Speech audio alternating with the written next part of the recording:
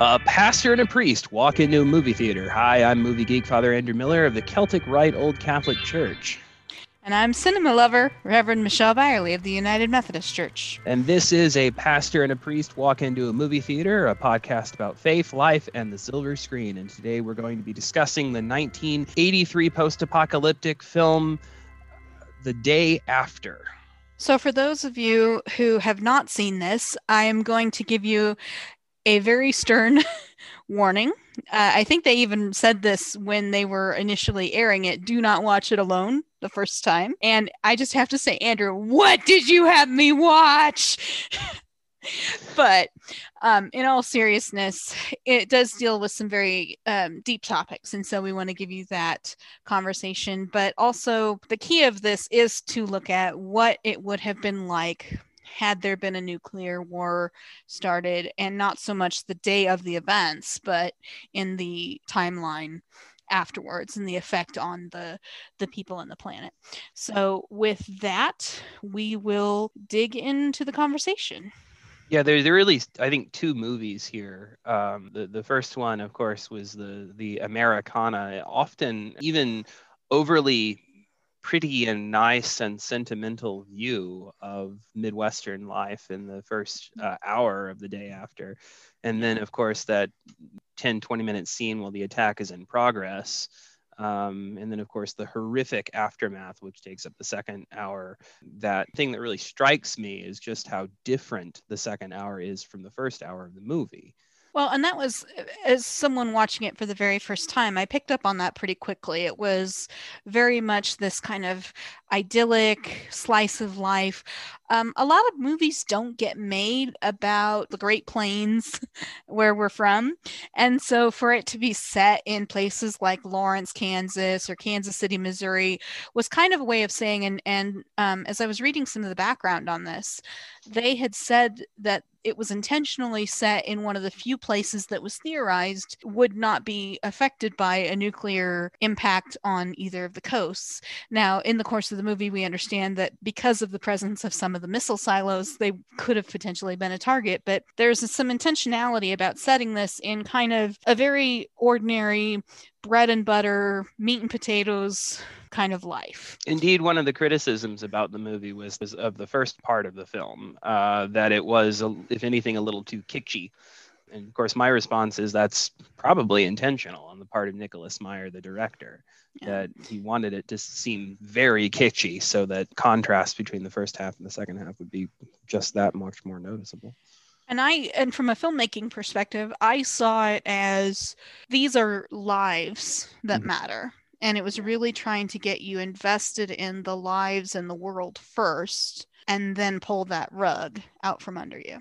The specific details of the plot, I think, are less important. I mean, it follows primarily Jason Robards' character, who's a doctor at Memorial General Hospital in Kansas City, which is a fictitious hospital. He also teaches at KU Med, where both of us did our chaplaincy. And I'm from Kansas City. I live in the Kansas City area, so all of these places that they're talking about, I've seen. But it follows Dr. Oakes, I think. Dr. Oakes, thank you. And he's really the main character. His kind of sidekick resident. As well as a number of other interlocking folks. There's a science professor at KU played by a young John Lithgow. There's a pre-med student played by Stephen Gutenberg. So there's a farm family and that has a central role, Dahlbergs, I think, who daughter is getting married. Well, the wedding is in a few days. Of course, the wedding won't happen because of the war, but her daughter is getting married in a few days, and she and her fiance and their family struggles and that sort of thing. So let's I'd like to go to the attack itself, because we certainly get kind of some foreshadowing. We start hearing the news reports of maybe some talks going on, some movement in West Germany with NATO as they were getting closer to some of the tensions. And then we see the actual process of a nuclear blast. And I thought one of the things I noticed about the movie in the second time that I watched it, that I kind of got in the first one, but not so much, was there was really an element of education where like and I struggle with this because it is so hard to have authentic dialogue to say, here is what's going on, here is what would happen. Like when they're like, okay, what's an EMP, or what's, and so there's kind of some dialogue that's like, well, what is this? And that it's really for the audience. Mm-hmm. And their understanding. Andrew, you've studied this process a little bit more, but for me, just watching it, of the not even just the explosion itself, but you start with the fact that you have 30 minutes that you see, that they've launched. If you are functioning under a policy of launch on warning, you launch, Mm-hmm. which we'll talk about. We'll get into the ethics of all of that later. But, so you have, I thought about what it would be like in that 30 minutes. And we see a little bit of that. We see this, like, some people are out watching things, the scene with the farm wife. You pointed that out to me, and that was just her lament. Right. It really reminds me of Edvard Munch's painting, The Scream. Mm-hmm. And I'm talking about, so first off, I think that the 20 minutes of the film where the attack is really in progress, or where it starts, the tension starts to build as we listen to FEMA warnings talking about a possible attack. They say there's no immediate danger, but we're looking at it. We get news reports that, okay, the Soviet premier and the president are in talks. They're trying to resolve the issue. And at the same time, we see Air Force officers running out to their planes. We see Air Force in silos beginning the launch process. The general on the SAC Airborne Command Post. And so the tension is building. We know the attack is in progress, and we see on the ground the panic beginning to build. I think that's actually the best part of the film, honestly. Mm-hmm. That's the most well-made part. I agree. The part culminates in a scene where farmer Dahlberg is trying to get his family down into his cellar, and his wife is still making beds and getting ready for her daughter's wedding. And when he comes in and tries to get her to go downstairs, she resists, and he has to drag her kicking and screaming, literally kicking and screaming, down into the cellar. And as she's being dragged, she lets out this just guttural scream. And it's a really symbolic moment in the film. I think it's probably the most poignant moment in the film, this deep sense of wanting to deny the reality of the ultimate tragedy. Yeah. So, well, and I think, so we each watched a panel discussion mm-hmm. afterwards, and Elie Wiesel said, what is imaginable is possible. Mm-hmm. And I think that part of what this movie does is it takes something that our brains literally cannot comprehend. Our Mm-hmm. brains are not designed to comprehend our own destruction, our own end, that apocalypse, if you will. Mm-hmm. We cannot comprehend that. And what this film does is it puts it into, here is what it would look like. The theological reflection. So if I can go into some personal background. Yeah, absolutely. I have a fear of nuclear war that I've had since I was a child. And speaking of movies, it comes from seeing a movie scene, this time in the film Terminator 2, which also should be on our list, in which the city of Los Angeles is nuked in a far better made nuclear explosion scene than the one in The Day After. Seeing that scene haunted me as a young child of about 8 years old, to the point at which I still to this day have trouble watching that scene. And to this, even though I like the movie, and to this day, I am terrified, I think quite rationally, of nuclear war. And going to seminary and becoming a theologian, I came to reflect upon the possibility of nuclear war, which is very much so still a very real possibility, even today. In fact, perhaps even more so than it was in 1983 even. Well, the theological reflections that I'd like to have on it are, first off, a lot of Christians, especially in the evangelical tradition, reflect on it from the perspective of eschatology. Editor Wesley here, back again to give you definitions for the technical jargon and the original source material for any quotes used by our pastor and priest during their discussion. First up is eschatology, or the doctrine of the last things, and is a term used to refer to a religion or a philosophy's beliefs about the end of the world. This often includes the end of human history, and in mainstream Christianity also includes the resurrection of the dead, the Last Judgment, the Messianic era, and the resolution and vindication of God's justice. Fun stuff. Eschatology or Christian apocalypticism. So, the nuclear war is something that happens as a prelude to Jesus' second coming. Okay, that may be true, but that allows us, I think, to abstract it away from something that we have to think about in an ethical and a humanistic way. So I want to think about it in those terms, in terms of nuclear war as the ultimate tragedy. And how do we as Christians respond to the idea of an ultimate tragedy? And the second point that I'll make is this: the idea of death doesn't so much bother me. I assume that other people share this feeling, because I take comfort in knowing that other people go on, that other people live on, life goes on, right?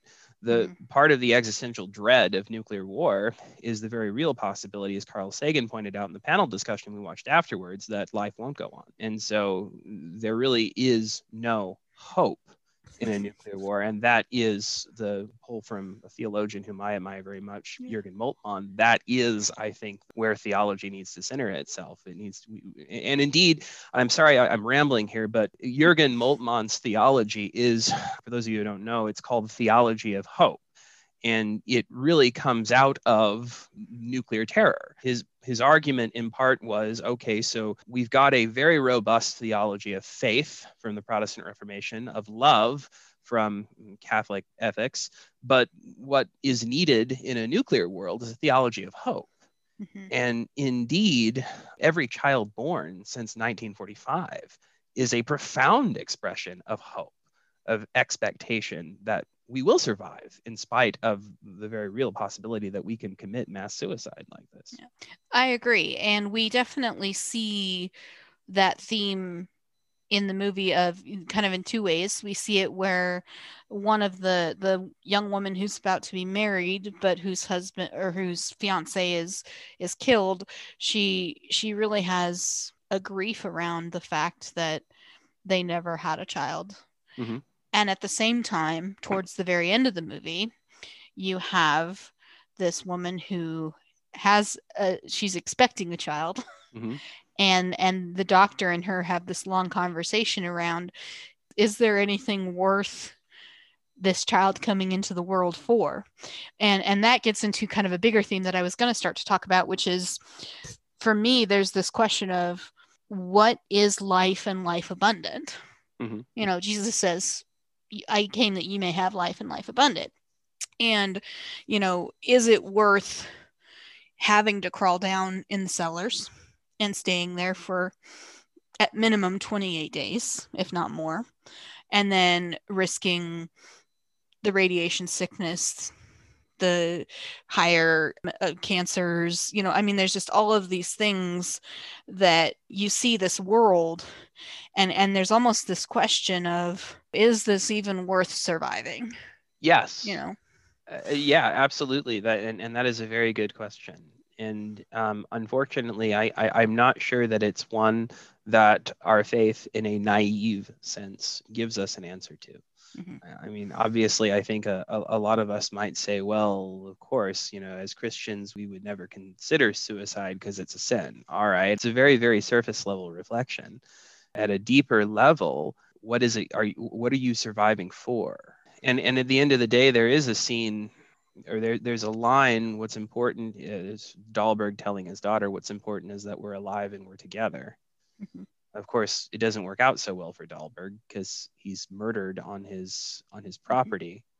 And there's an interesting dichotomy, I feel, in Dahlberg's reaction to the tragedy versus KU Med's reaction to the tragedy.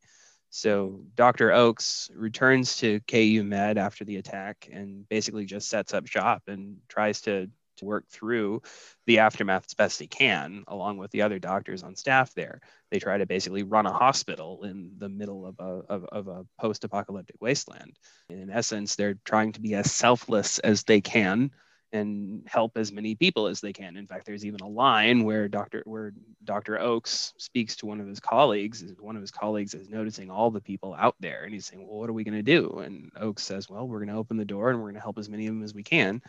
And then there is the Dahlbergs really represent a kind of survivalist ethic that which we do see a lot of.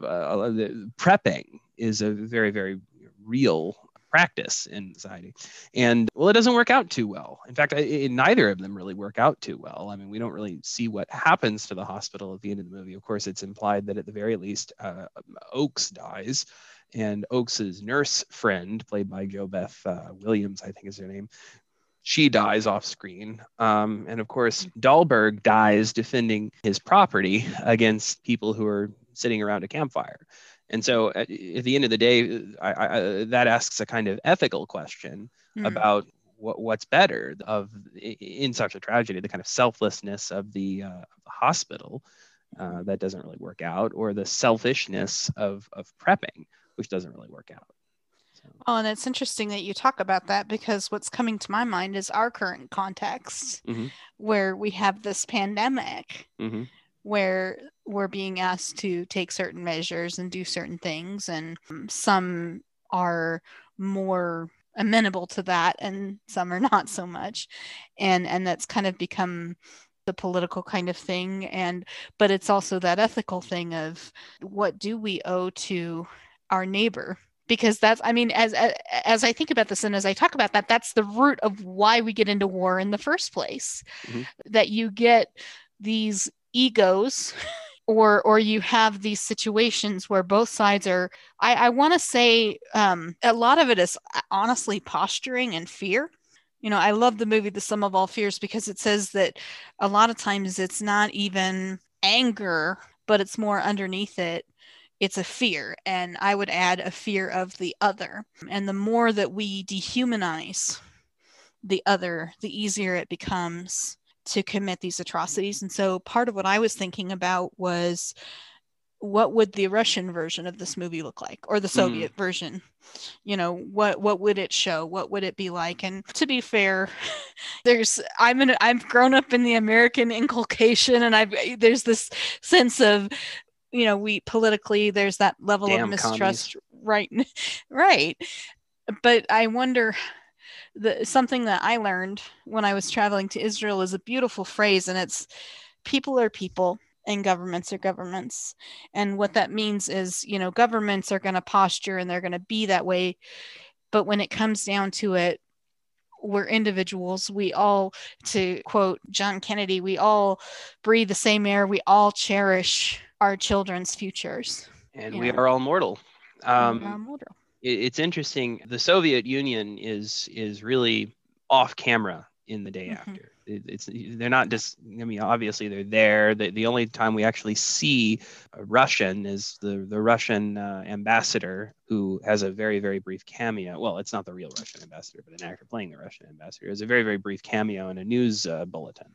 And that's it. Beyond that, obviously it takes place during the Cold War against the Soviet Union, and so therefore the Soviet Union is present, but they don't talk a lot about the Soviets. We get that so Reverend Michelle and I watched a panel discussion that broadcast after the Day After was initially put on air in 1983. It was Ted Koppel was the leader of the panel, and he hosted a number of basically the creme de la creme of American intellectual life at the time. You had William F. Buckley Jr., you had Henry Kissinger, Brent Scowcroft, Bob McNamara, and of course the wonderful Carl Sagan and the wonderful Elie Wiesel. And a lot of their discussion, I think, got into the nature of our enemy, the nature of the Soviet Union. And you had this sense of you have Carl Sagan, who has friends in the Soviet Union, who's done scientific research with Soviet academics,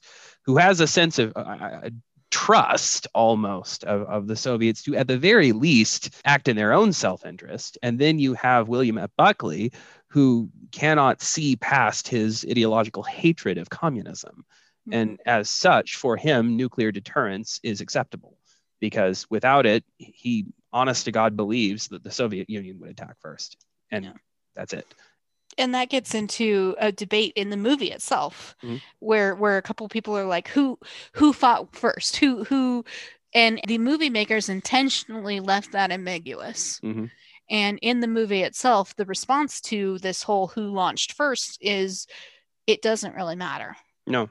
We're screwed. We're hurting. The fact is the cat's out of the bag. We now have to live with this future we've created. And indeed, we may not live to Yeah. see the future that we've created. Yeah. It's interesting, the radiation wouldn't kill us primarily. It would be this crop failures, massive starvation, and more susceptible to diseases. Yeah, the concept of nuclear winter was actually a pretty new theory at that point. Mm-hmm.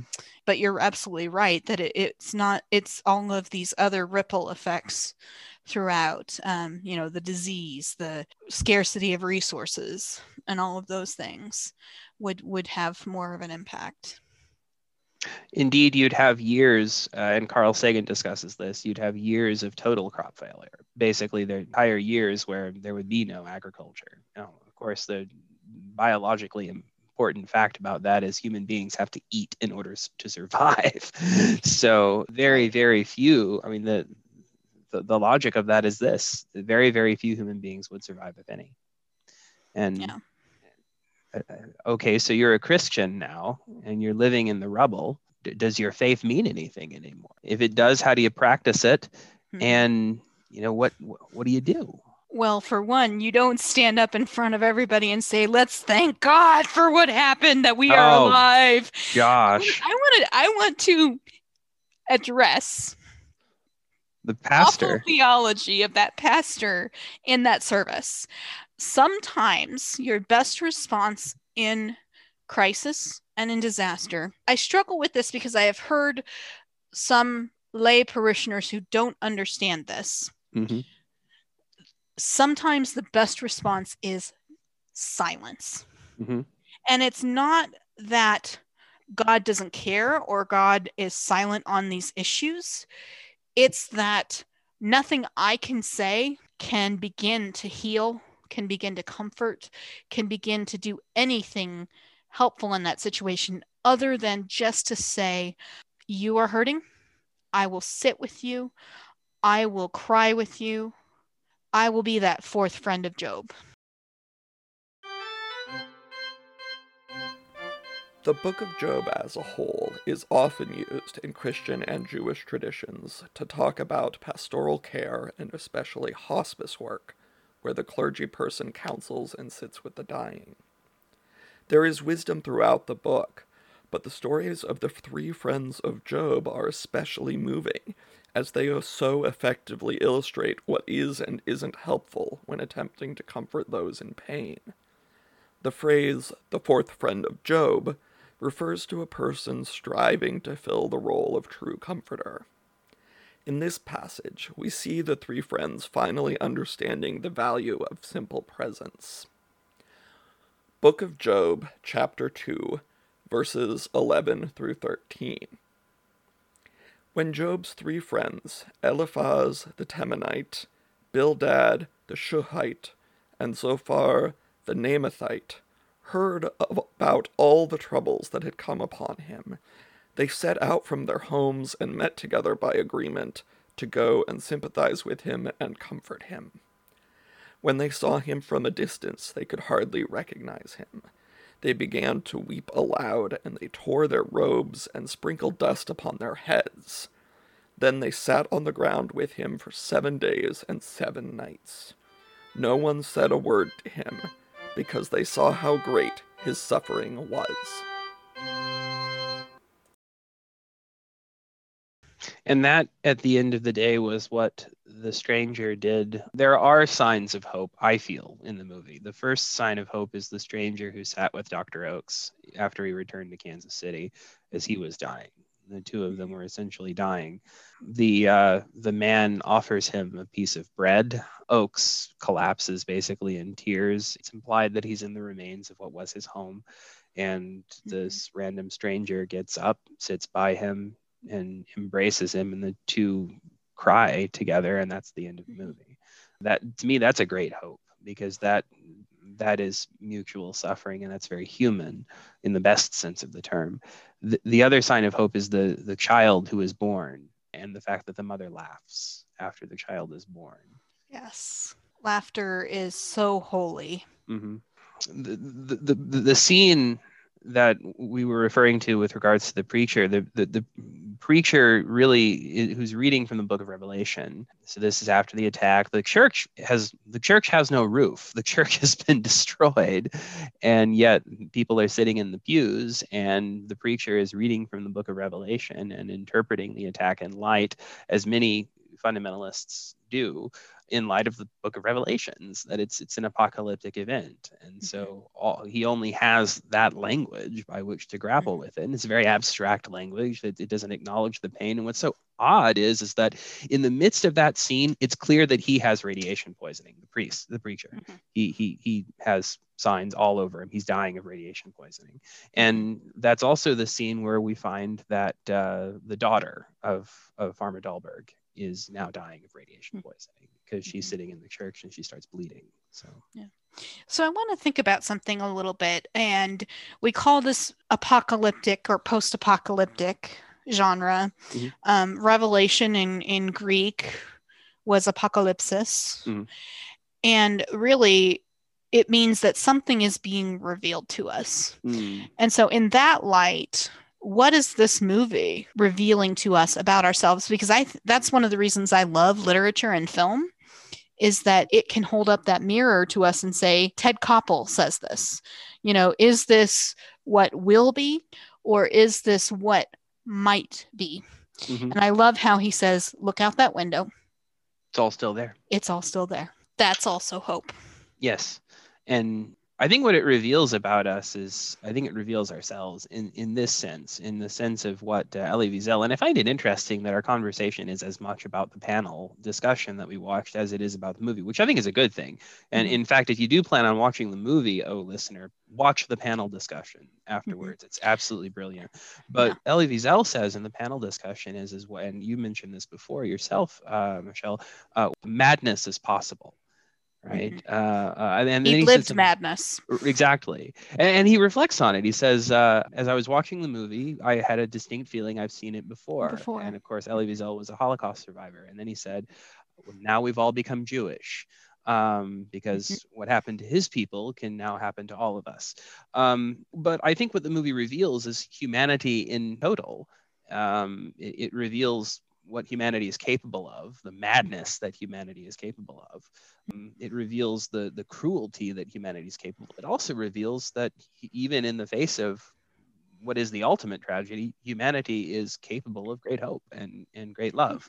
The man who sat with Dr. Oakes, the woman who gave birth in the midst of all of this.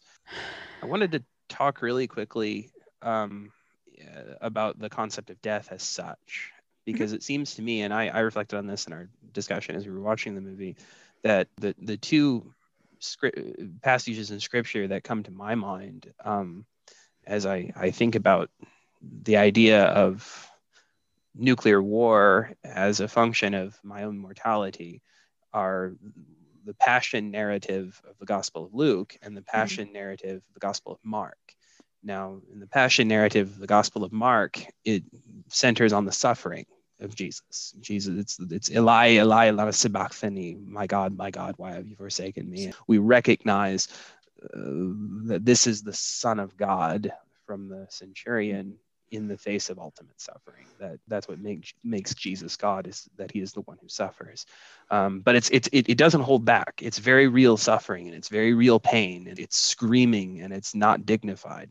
And then you have the Gospel of Luke, in which Jesus prays for his captors on the cross, in which Jesus is very calm in the face of his execution, his painful execution. Jesus's last words are, "Into your hands I commend my spirit."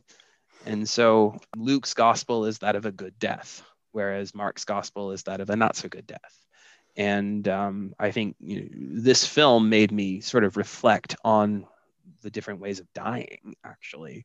And I felt that Oakes and that man at the end, and I keep coming back to that, that's Luke's death, right? They have it's a painful death, but and then it's a tearful death, but it's dignified and it's human. And it's today I will be with you in paradise. Yes, exactly. That it's honestly, Oakes becomes the kind of thief that man becomes Jesus, and who says, I'm with you, and you'll be with me to the end. And by the way, I'd forgotten that he had given that piece of bread, but that's very Eucharistic. Eucharist. From the Greek Eucharista, meaning thanksgiving, Eucharist is the Christian ceremony commemorating the Last Supper of Christ, in which the bread and wine, or grape juice for groups such as the Methodists who don't wish to use alcohol, are consecrated and consumed. In the Roman Catholic tradition, this consecration is known as transubstantiation, and is believed to be the spiritual transformation of the elements into the actual body and blood of Christ. In different traditions, it is also known as communion, Holy Communion, and the Lord's Supper.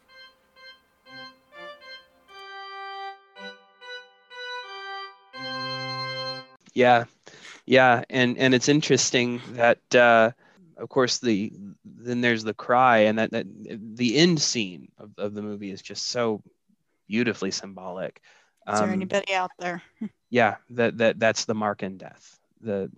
Anybody there, anybody at all, John Lithgow, and you have that sort of hope juxtaposed with screams. There are two existential screams in the film. There's the one at the beginning of the attack when Mrs. Dahlberg screams, like refusing to let go of her life, and then there's in the hospital, a random patient just gets up and screams. So for me, another big piece of this, and we've kind of alluded to it, but I want to give the term to it, is theodicy. Theodicy, from the Greek theos, meaning God, and dike, meaning justice, is the exploration of why God permits evil to exist. Some faiths and traditions enter into theodicy with starting conditions, such as the all-powerful or omnipotent, all-knowing or omniscient, and all-good or omnibenevolent nature of God. Others enter with a more fallible and thus evolving nature of the divine. Why does God allow suffering in the world, or the problem of evil, so to speak? How is it that we get to this place where we have this brokenness that we can commit these atrocities to one another? And it's a question that comes up in so many ways as a pastor, because it's a question that everyone asks. If creation is so good, if God is so good, then why do we live in a world where we can see children being hurt, where we have kilotons of nuclear material that can explode, that we have a world where in both quick and slow ways, we are dust, and to dust we return? That really gets to the big question that I grapple with. It's even possible to really do this, but okay, here I am imagining what it would be like to live in such a world, and wondering whether or not my faith means anything at that point, whether or not it makes sense to call myself a Christian after a nuclear war. Because in order to do so, I'm asserting a theodicy. There must be some kind of reason. Even that's a bad way to put it. Yeah, I don't subscribe to the school of thought that there's a reason for everything and God has a plan for this. Well, I do, but if I don't. God has a plan, it's that God can work good out of horrible evil. I do, but I don't think it's the right way to look at it. Mm-hmm. If I believe that God is omnibenevolent and omnipotent and omniscient, then at the end of the day, the horrible things that happen in history have to be building towards something. But at the end of the day, that's a very abstract belief on my part. It doesn't really enter into, for instance, a pastoral situation, going into a patient's room and sitting with them as they're dying. Mm-hmm. And in fact, I wouldn't even dare tell that to a patient if I was sitting with them as a chaplain. Just would not do it, because at the end of the day, it doesn't address their suffering. Right. It acts as Job's three friends. It just defends God, and Yeah. God doesn't need us to defend him. Exactly. At the end of the day, also, I think God is in the film in the person who cries with Dr. Oakes at the end. And that to me is my theodicy, or as close to it as I can get. It's not really a philosophical or a analytical response to the problem of evil, but it is God is the one who sits there and cries with you. Yeah. And is there with you to the end when you die. So yeah, I would agree. So if you were writing a sermon on this movie, what would the takeaway be for your congregation? Well, I think we've kind of talked about it, but for me, it's the problem of evil. It's the facing of our mortality and what that means to be mortal on this earth, how we interact as human beings together or not, the cost of hatred. And then I don't know that we've talked about this per se, but Oppenheimer kind of said, had a moment of, I don't know if it's ego, but he's like, I've become a destroyer of worlds. He was quoting from the Bhagavad Gita. Bhagavad Gita, chapter 11, verse 32. Lord Krishna said, I am terrible time, the destroyer of all beings in all worlds, engaged to destroy all beings in this world. Of those heroic soldiers, presently situated in the opposing army, even without you, none shall be spared. Krishna in the Bhagavad Gita, I've become death, the destroyer of worlds, and he said that after he had created the atomic bomb. Yeah. So. And I think just kind of as we're wrapping up on this, I almost, when thinking about how we would start, I almost said, let's go back to August 1942 or 45. 45 when we dropped on Hiroshima. Mm-hmm. That is kind of when the cat got let out of the bag. Yeah, I think never go back in.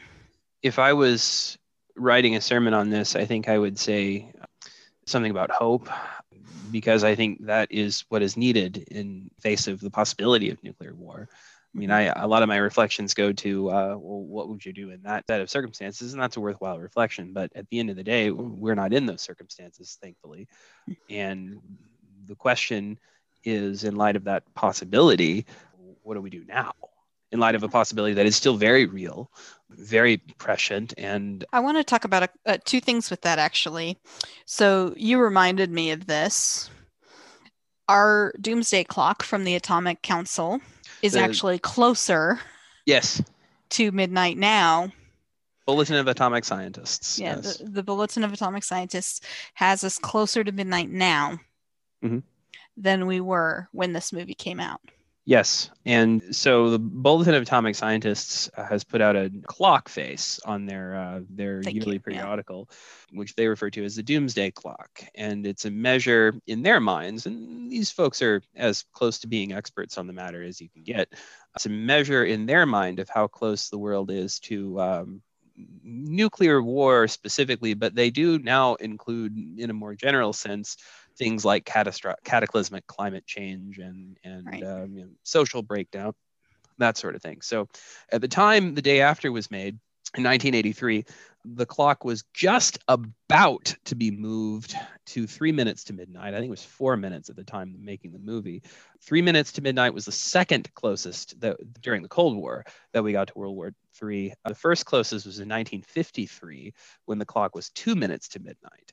And then, of course, during the 60s and 70s, it kind of got a little bit earlier in the evening. I think it got as much as 8 or 9 minutes to midnight. And then during the 80s, when the Soviet Union invaded Afghanistan and the détente policy that Henry Kissinger actually had helped build, with sort of a warming of relations between the Soviet Union and the United States, began to fade, and the clock began to go a little bit closer to midnight. Well, now we are 100 seconds to midnight, which is as close as we've ever been. And I think there are a lot of reasons for this. One of the main reasons in terms of the possibility of general nuclear war between Russia and the United States, which is still, again, a very real possibility, is that the Soviet Union and the United States were very good at talking to each other. They were very, very good at, there's a crisis, you get the Soviet premier on the line and you talk. And there was a kind of trust built up between the Soviet Union and the United States that neither of them wanted to be the first to use nuclear weapons. And yet now, Russia is a lot less stable, and there is a lot less communication between Russia and the United States. And the experts, if you want to call them that, who waged the Cold War on both sides are mostly out of public life. And so we're having to start over from scratch. And if I remember correctly, wasn't there some consulting that's been done over the last few years with Dr. Kissinger about things? Mm-hmm. You know, wasn't there some like, okay, here we've got this situation going on, help us out? Kissinger has advised just about every administration since Nixon, but particularly after the Cold War was over. He has advised Bush 1, Clinton, Bush 2, especially in the wake of 9/11. He was very active in providing counsel to George W. Bush and, of course, Obama as Putin invaded the Crimea. And there was a very real chance of conflict between Russia and the United States then.